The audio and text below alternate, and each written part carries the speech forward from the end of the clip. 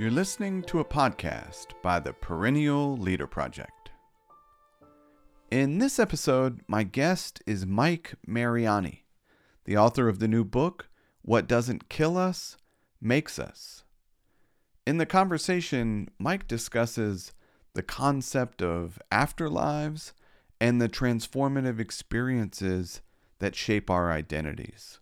He shares the stories of 6 individuals who have faced catastrophic events and examines how their lives were altered.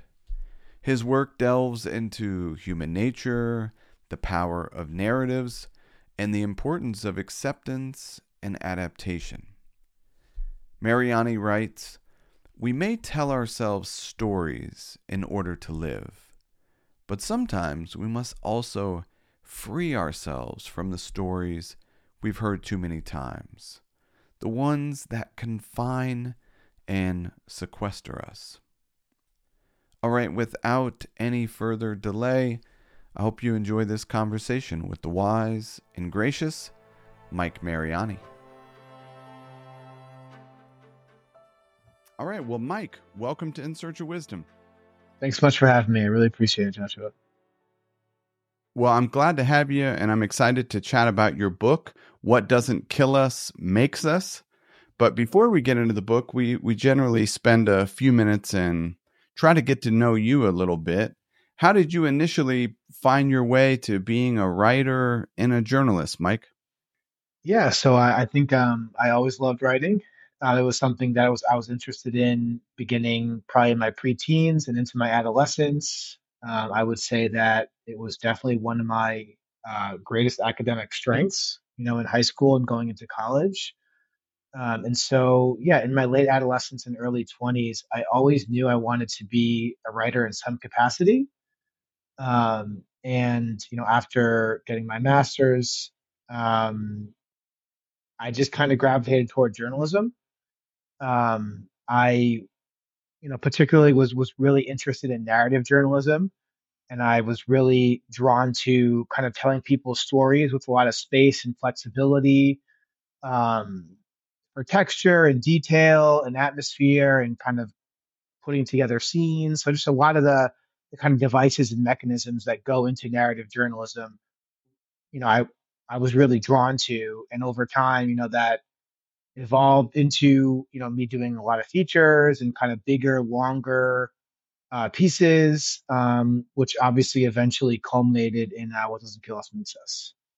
A standard question that comes up quite a bit in the beginning of some of these conversations is, how do you think about discerning your way in life? So we talked about initially maybe into writing and journalism, but how about today in the way of projects moving forward? How do you think about navigating a particular fork in the road as you navigate life, if you will? Sure, sure. Yeah, I think that I've always kind of relied on having some discipline and sort of being able to incorporate a certain level of discipline into my decision making, whether that's with my career or my lifestyle, or major life decisions. Um, and so yeah, and in terms of implementing discernment, um, I think it's just important to take a lot of time, take your time making those big decisions. Don't be impulsive. I mean, impulsivity, I think, sometimes can be kind of glorified or romanticized when we're younger. But as you get older, I think that you need to invest more and more time in your decision making, and be kind of meticulous and thorough and patient with it. So yeah, I think there's really no shortcut. I mean, there are certainly probably certain kind of rules or tenets that can be applied, but I think in general, when it comes to discernment and navigating those sort of major junctures, or kind of forks, yeah, just that patience, that diligence, and that resistance to impulsivity can be really key to making a decision that you won't, turn over your shoulder and think about, too many times in subsequent years and over the course of your life. I was wondering, as a place to get started into the book, if you could talk a little bit about the framework of the book for the listeners. Yeah, of course. So there's definitely a lot that I could kind of take apart there, but I knew I wanted to, to write a book that was going to be taking advantage of my experience with narrative journalism. And so, the type of writing that I had really grown familiar with and kind of passionate about was these character studies, kind of these profiles that looked at people's lives or maybe a few years in their lives, and maybe illuminated or shed light on a certain issue, through the lens of their narrative and their story. Um, and so I knew I wanted to incorporate multiple narratives into a book. And so there was that piece of it in terms of sort of my journalistic um, kind of credentials and experience and that skill set that I was going to be applying to the book. And then the other piece is kind of just sort of the personal element, like, this is a some of the ideas in the book, especially kind of the main sort of driving idea is something that has been, in the back of my mind, or in some cases in the front of my mind for a very long time. But I think in a way, the book is really like a nice kind of ideal marriage of those two things, of my skills as a narrative journalist and of this um, kind of philosophical idea or concept that had been brewing with me, that had been so psychologically impactful for me for a very long time. And I did at the time the best I could to fuse those two things together. Nice. Well, I obviously read a lot of books for the podcast and just for myself, and I have to say this book is really beautifully written. I was really impressed with the writing of the book and Thank kind of you. melding these six lives together. Could you talk a little bit about these six maybe profiles or stories, however you would say it, and kind of some of the circumstances that they dealt with? Yeah, of course. So yeah, there's six subjects in the book.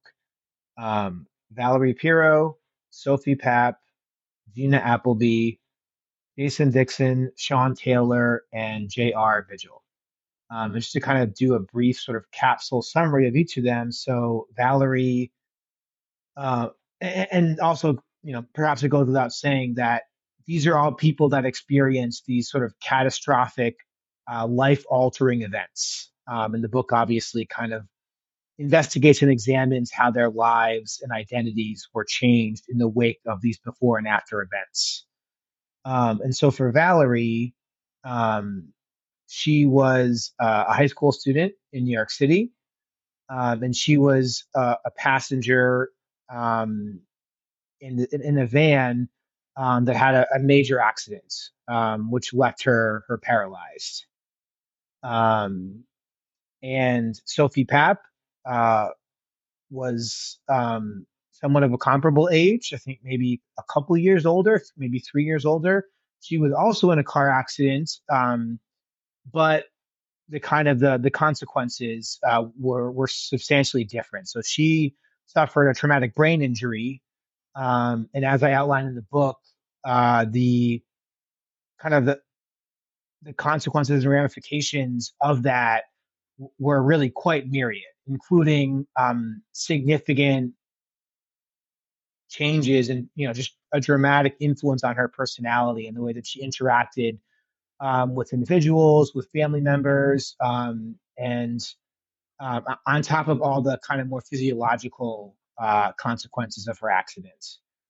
And then there's Gina Appleby. Um, she was somebody who had visual impairment for most of her life. And so, she already really, was frankly dealt a really difficult hand and was kind of grappling with that for her entire adolescence and early adulthood. And soon after she graduated from college, she, basically had to she experienced, a pretty serious sexual assault and had to navigate the aftermath of that and how that kind of had this huge impact on her psyche, and the PTSD symptoms she experienced, and the way that she kind of um, grappled with that additional layer being put on her identity. And that's kind of something that's discussed in one of the chapters. Um, in terms of on the male side, there's Jason Dixon, who was a little bit older when we meet him in the book. He basically suffered from an opioid addiction, which I think was a useful opportunity to spend a little bit of time at least incorporating the opioid epidemic into the book, because that actually has been something that's fascinated me for a long time. I have written about it for various publications, so I found it really worthwhile to look into his story. And he ended up basically committing armed robbery to support this vicious, implacable opioid addiction, which resulted in him going to prison for a number of years. And then you have Sean Taylor, who was involved in what turned out to be a fatal shooting, also in his late adolescence. He ended up spending about 20 years, about 2 decades in prison. Um, and the final subject is J.R. Vigil, who was in a very severe car accident on Guam, that basically, his body was so badly damaged and his legs were so badly injured that surgeons had to amputate both of his legs. And so, there, one thing that does sometimes jump out about these six subjects is that there is a little bit of overlap. But in terms of the actual consequences of each of these catastrophic life events, I think they are very different in terms of the injuries, the disabilities, the psychological impacts. Their stories really, diverge and are, extremely unique in a number of ways. Such a fascinating project and book exploring so many different lives and situations. And maybe it's worth talking about this Nietzsche quote that you write about in the beginning of the book. Listeners may be familiar with it, but this, what doesn't kill us makes us stronger. Could you talk a little bit about that? As I mentioned sort of at the beginning, this was kind of one of the galvanizing ideas behind the book. Nietzsche's line, "What doesn't kill us," technically, what he wrote was, "What doesn't kill me makes me stronger." And I kind of uh, outline how that line sort of became this really powerful maxim in America and the American kind of cultural zeitgeist and online and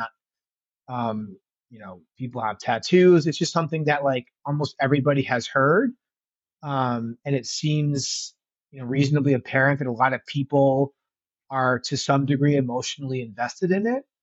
And I certainly was invested in it for a long time, having kind of experienced a number of serious adversities in my own life. I really somewhat passionately subscribed to that idea, the idea that our adversities, our hardships, our obstacles over time, can make us into stronger people.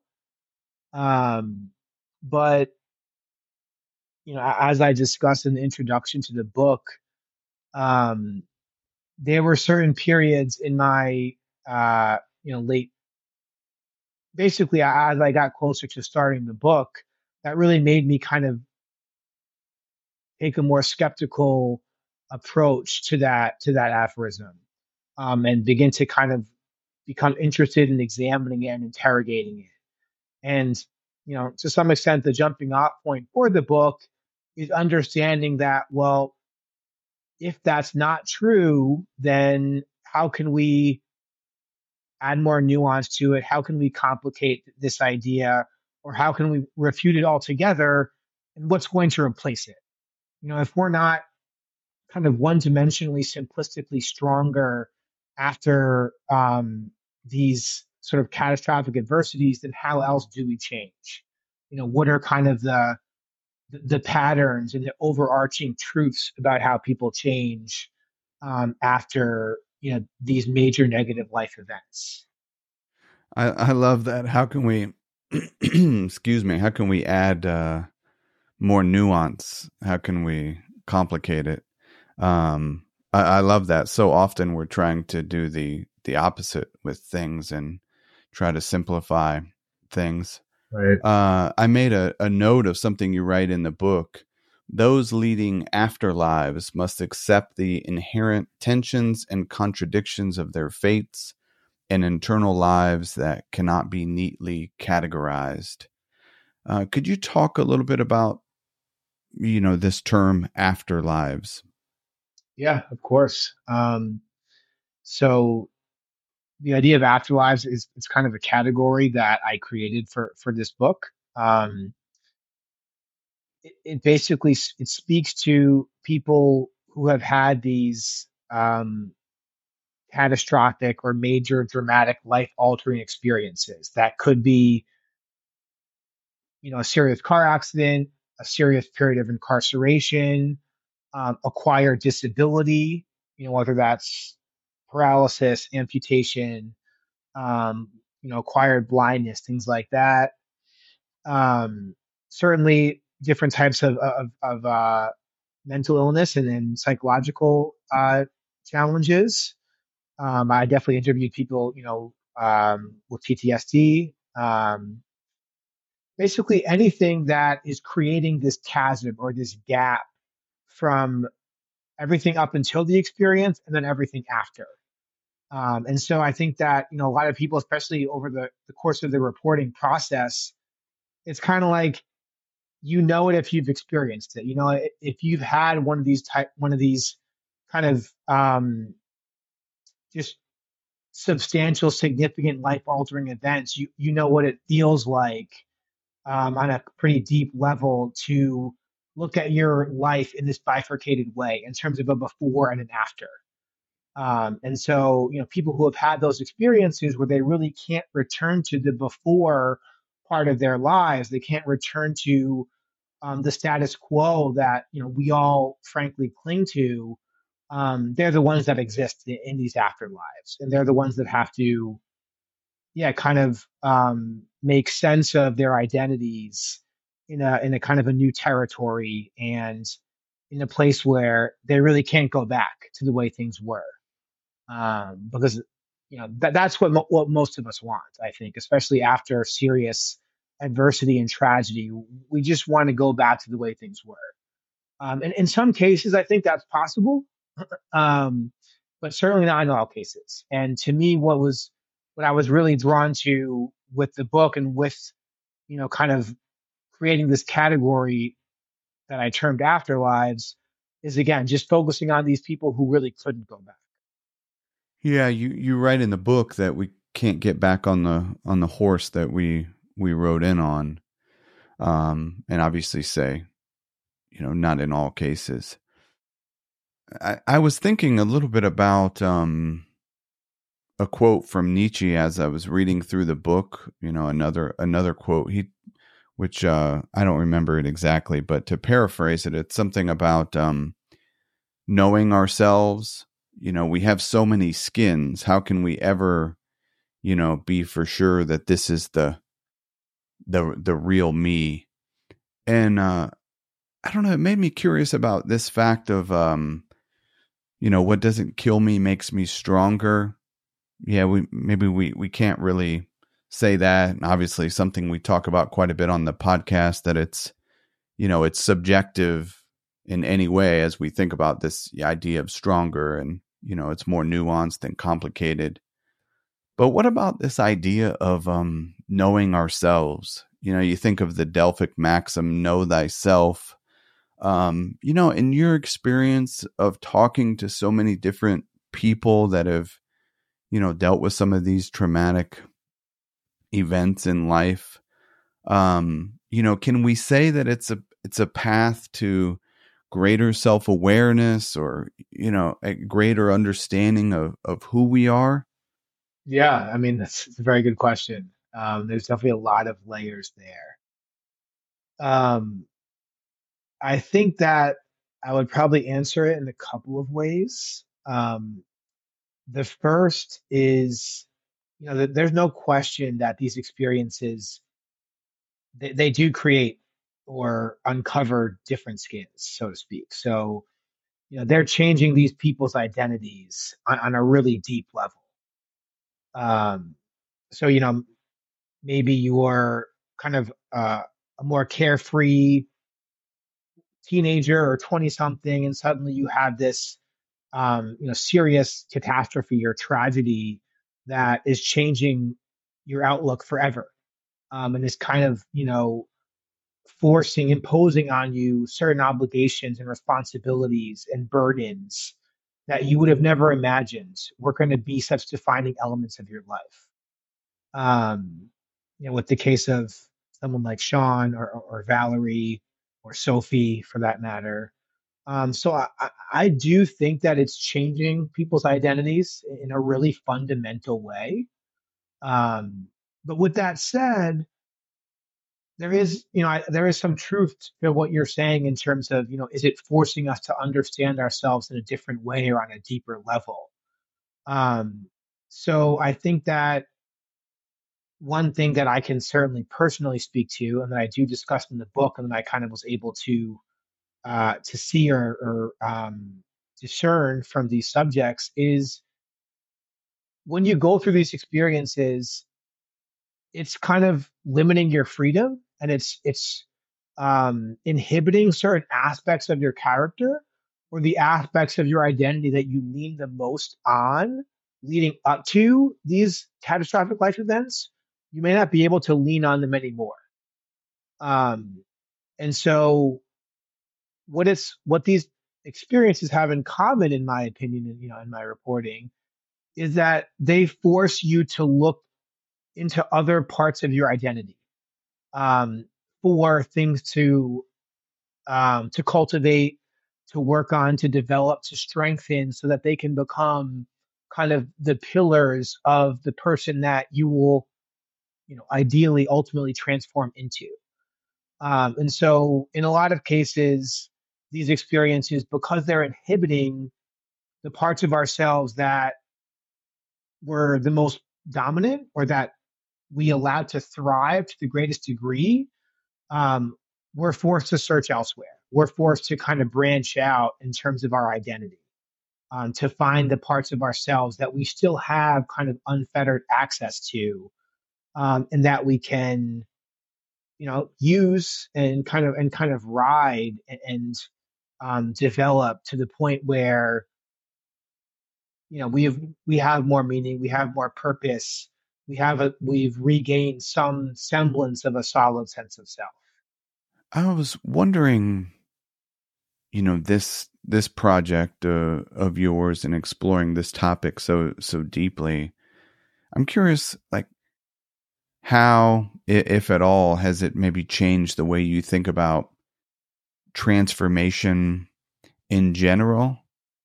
To get more specific, there's popular quote from the pre-Socratic philosopher Heraclitus, who talks about this constantly changing. The sun is new every day, so um, we only step in a river once. It's like the river is changing, we're changing each and every day. So he might say that these afterlives are like many, many, many, each and every day is an afterlife. I'm curious, like, any thoughts on that, and just broadly speaking on transformation. Yeah. So in terms of transformation, it definitely made me um, think about kind of the ways that we depict transformation in popular culture. So it does seem like the idea of transformation is one that we're subtly or not so subtly really enamored of. And so whether you're thinking about kind of like the glut of superhero films, Marvel, Harry Potter, a lot of comic book films and major franchises aimed at preteens, adolescents, early 20 somethings, and increasingly, adults, just straight up adults now, they do hinge to a significant degree on transformation. I think that kind of what I write about in the book is that the main difference is that when we see transformation, especially on the screen, in films and franchises, and I guess to a lesser extent, television shows, these are transformations that turn people into kind of transformations of empowerment that make people kind of more powerful, more capable, um, that give them sort of a unique set of gifts that kind of catapult them to a different sort of status in the world. Um, and you know, to me, and after reporting on this book, my feeling is that transformation is extremely prominent and a major theme of the human condition and of human lives, but in some ways it's a transformation in a different direction. And it's transformation in terms of maybe we become less physically capable. Maybe we're kind of negotiating greater limitations. Um, but our bodies and minds, absolutely do undergo these transformations, uh, one or in some cases multiple times during our lives. It's just that I think that, in popular culture, the idea and the theme of transformation, while it is, like I said, so, omnipresent and so kind of resonant, it's glamorized. It's glamorized to the point where it's hard to even recognize the connection between the transformations we see in culture and the ones we experience in our everyday lives. But I do think there is something there because, we continue to return to it over and over. As audiences, as creators, as writers, as journalists, as storytellers, it is something that obsesses us. It's just that again, there's kind of a romanticization or a glamorization process that it goes through once it hits popular culture. The idea of acceptance, we don't necessarily it doesn't get glamorized, as much, but I'm assuming that is such an important piece of some of these, like you say, to maybe touch on, we can't get back on the horse that we rode in on. How do we accept, this new horse that we are on, this new afterlife? What did you learn about self-acceptance and things like that? Or just maybe not necessarily self-acceptance, but also, accepting of life, however it may have unfolded in these types of situations. I think that acceptance is a hard thing to accomplish sort of in a vacuum. And so I think that a lot of these subjects, they were able to get closer to acceptance through adaptation. Um, and so, something that is apparent, throughout the book, but I kind of drill deeper into in the final chapters in devotion and reinvention. A lot of these subjects do, as they go through this kind of transformative process and learn about and kind of lean into other dimensions of their identity, they're essentially undergoing adaptation. Um, in the case of Valerie, for example, while at college, um, she becomes really interested in the Middle Ages and medieval history, and becomes, this kind of fledgling medievalist. And that becomes really a core part of her identity as she moves through her 20s and into her early 30s, is, as this kind of budding academic who, um, has this incredible ability to conduct this research and to kind of, find facts and details and ideas and laws that sort of tweak our understanding of medieval history and these particular time periods. Um, but it's kind of just a long way of saying that I think that in a lot of cases, we do need to undergo adaptation to get closer to acceptance. Um, we have to find new things about ourselves that we can lean on, that we can cultivate, that we can become proud of, and that can really help us get a lot closer to acceptance. Because I think that the first, you know, my reporting certainly speaks to this. You're so far from acceptance when these things initially happen to you, and in fact, you're embracing denial. I mean, you know what I mean? Like you're telling yourself stories and subscribing to narratives that may be statistically impossible, because you're so deeply resistant to the idea of accepting your new circumstances. And the way, from what I've found, that you bridge that gap from this kind of zealous denial to gradual acceptance is through, that adaptation process, and kind of, gradually evolving your identity. It's really interesting, like the acceptance and adaptation, maybe as part of some sort of yin and yang, working together as we For sure. navigate through. You touched on the stories we tell us, which is a chapter in the book. Could you talk a little bit about the power and role of the stories we tell ourselves? Yeah, for sure. So yeah, that was kind of one of the interludes, which are kind of just essays where I sort of discuss some of the ideas, um, that are kind of circling the subjects and the narratives in the book. And so yeah, one thing I was really interested in is this idea of narrative psychology. And in narrative psychology, you have basically these different ubiquitous narratives that people subscribe to. I think, in terms of the academic literature that I looked at, there's maybe 8 or 9 of these, consistently recurring narratives. A couple of them are, there's a redemption narrative, um, where people, maybe they,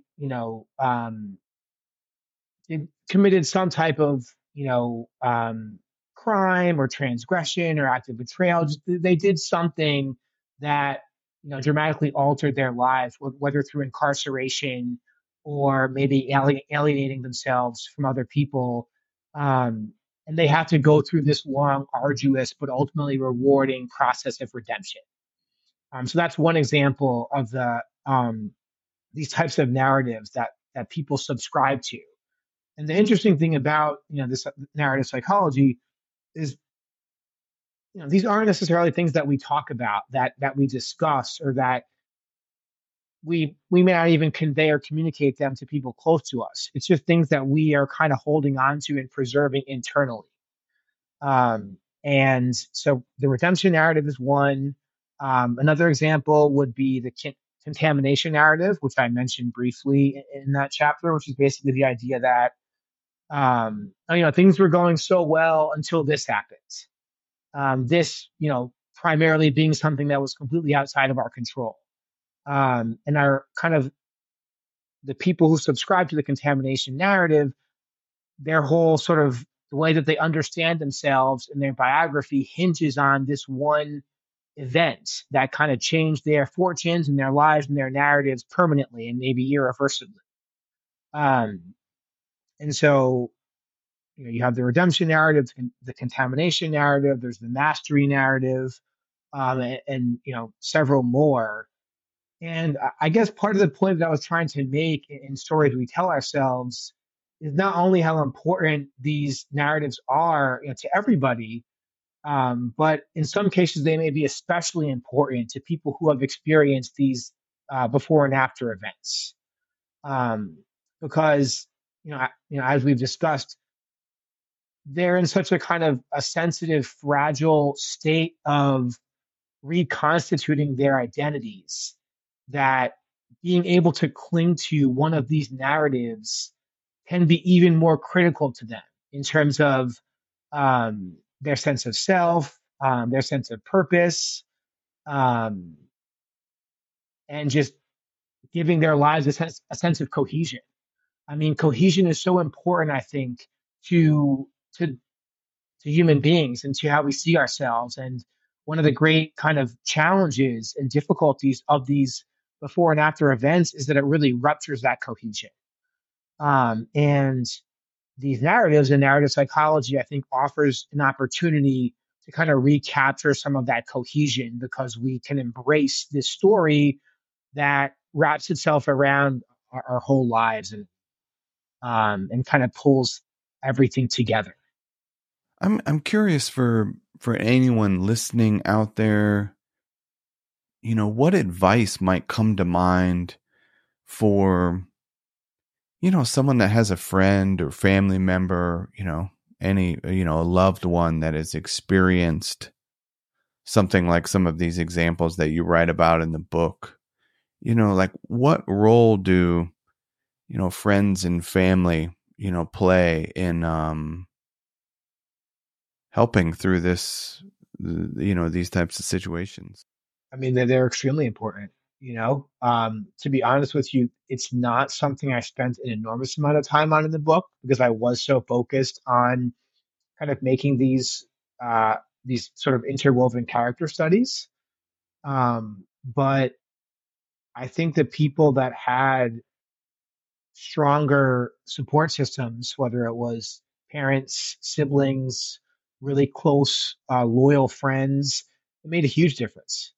Um, I think that people, friends and family that can really understand and appreciate the magnitude of what of what people kind of experiencing afterlives are going through can make an enormous difference in terms of um, just having that understanding, having that compassion, having that patience. Um, just contributes to a person's quality of life and their ability, to get closer to acceptance too. I think is a big thing. If not to kind of sketch a negative scenario, but let's say maybe you have friends who don't understand what you're going through, and who expect maybe you to just get over something, significant or life altering that happened to you. That type of feedback is going to make it much harder for you to, reach that place of acceptance because people need an enormous amount of time. They need time, not just quote unquote to heal, but they need time to grow and to adapt and to kind of make sense of what their new identities are going to look like. And so, yeah, to have a support system that is really patient, compassionate, understanding, um, sort of knows that they don't know, is sort of willing to acknowledge and sit in the reality that they really can't imagine, in some cases at least, what this person is going through. Um, yeah, I think that makes an enormous difference. And I'm just thinking about some of the subjects who did have either really supportive parents or siblings. And yeah, I mean, the kind of the gratitude that they felt towards those people was super palpable through my interviews with them. If I remember correctly, you talked a little bit about some of the statistics around some of these things. I think oftentimes when we think about, some of these examples that you mentioned early on, these accidents, addictions, assaults, and the list goes on. But it's far more common than we realize. Could you speak to the amount of people, at least maybe here in the West, I think is what you touched on.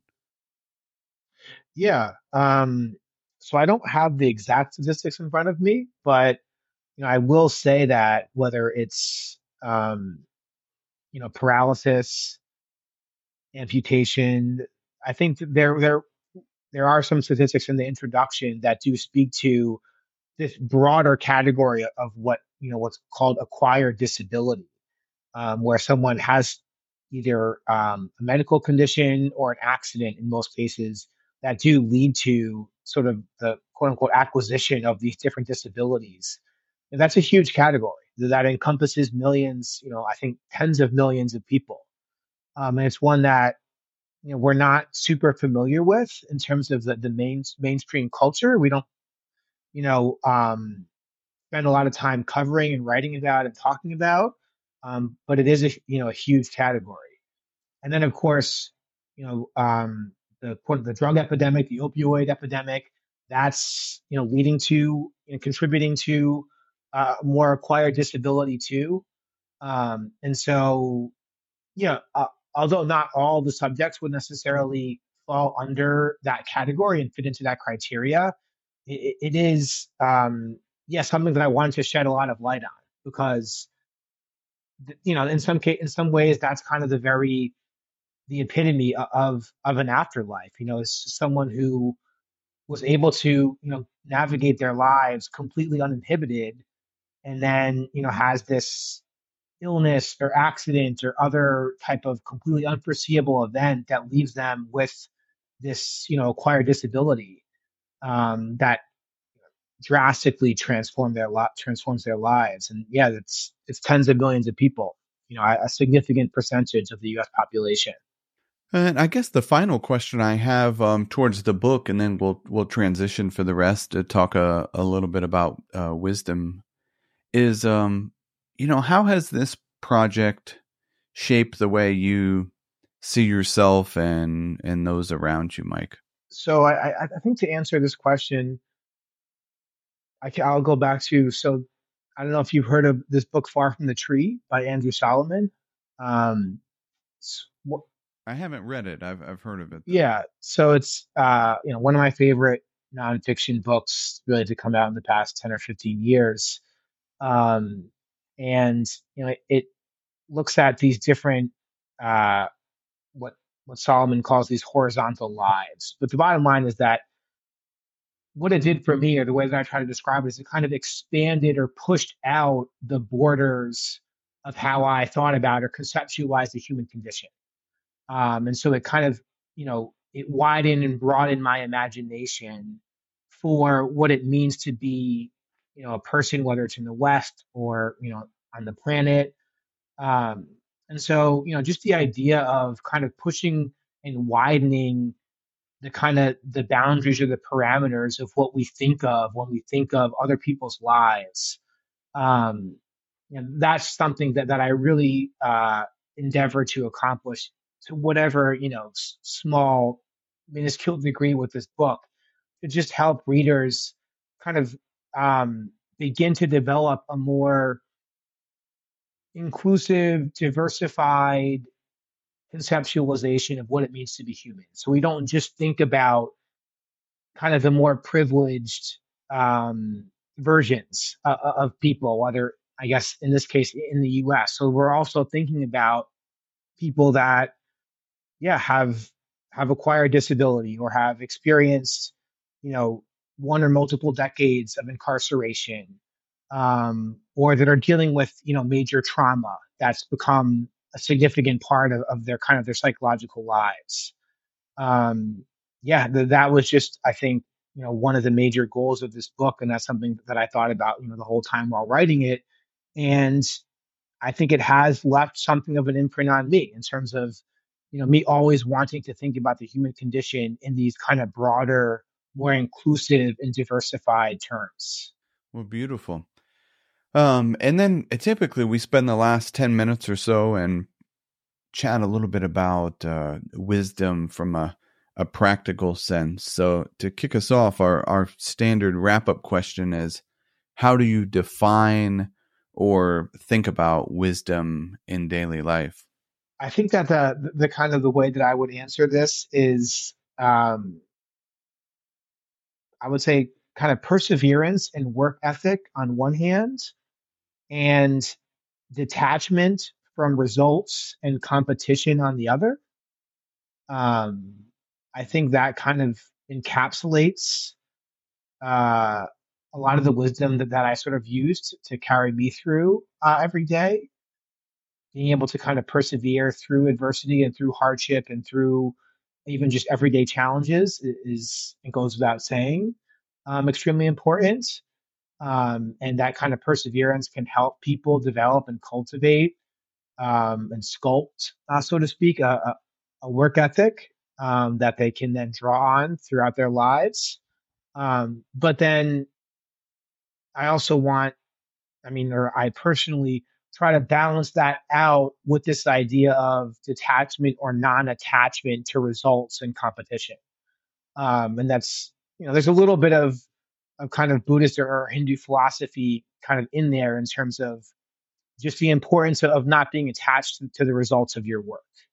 And then, also not being attached to, comparing yourselves to peers or to other people. Because, work ethic is obviously such a major, long-standing tenet, an idea in American culture. But I think that if you take that on its, like, sometimes it can run amok a little bit when you become, too infatuated with or attached to competition. So I think just that perseverance and work ethic on the one hand, but also the kind of the discipline to detach yourself from competition, and the results of your actions and work. I love it. And if we could stay here for a few minutes, we're recording this around New Year's. So there, you may have some New Year's resolutions yourself or listeners might. How do you think about that in the mundane, New Year's resolution type of thing, specifically the detachment piece of the results and the competition, which is a bit more counterintuitive, especially for us here in the West. How do you think about that, Mike, of like rubber meets the road in the mundane aspects of daily life? Yeah, I mean, I think that it takes practice. I think that there's all these little ways that we are competing, and that we're attached to our goals, our actions, our accomplishments. It's just so kind of embedded in Western and American culture, to have that attachment to results, and to sort of be able to point to the fruits of our labor and of our hard work. But in a lot of cases, that can be useful, I think, and it can be advantageous for a lot of people or for certain periods in people's lives. But when it comes to afterlives, or when it comes to um, having to kind of grapple with altered circumstances, I think that in some cases that competition and attachment to the fruits of our actions can become toxic. And so, yes, in terms of connecting it to the mundane, I think it takes a lot of time to kind of uh, to combat or to reverse or neutralize those patterns of thinking. Because for a lot of people, just to take competition, for example, it's just been bred into them. It's kind of it's how we measure ourselves. We measure ourselves against other people and against peers, and I think that can reach a place of toxicity. And so I think just reminding ourselves continually, every day to, be invested in our actions and our perseverance, but to stop short of juxtaposing, those actions with the work and accomplishments of others. Well, no, I love it. I love the response, and again, I'm super grateful for your time coming on, sharing it with myself and the listeners. Again, your book is "What Doesn't Kill Us Makes Us." Are there any other books or websites that you might point our listeners interested in learning more or connecting?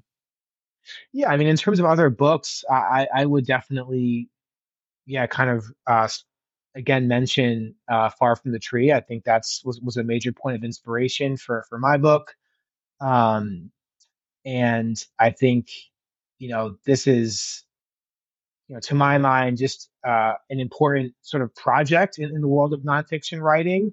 just to try to continue to, like I said, to expand the borders of how all of us think of the human condition. Um, because the more comfortable and familiar we are with these afterlives and these other varieties of human experience, the more comfortable we will be if and when we find ourselves kind of inheriting these different identities. Yeah, so that would be the other book that I would strongly recommend. That is, somewhat along similar lines. Nice. Well, beautiful. Mike Mariani, thank you again for coming on In Search of Wisdom. Thanks so much, Joshua. It was a real pleasure. Thanks a lot for having me. Thank you for listening. I hope you found something useful. If so, I encourage you to put what you heard into practice. If you're interested in more podcasts, meditations, and courses on the art of living, consider checking out our daily newsletter, Perennial Meditations on Substack. Until next time, be wise and be well.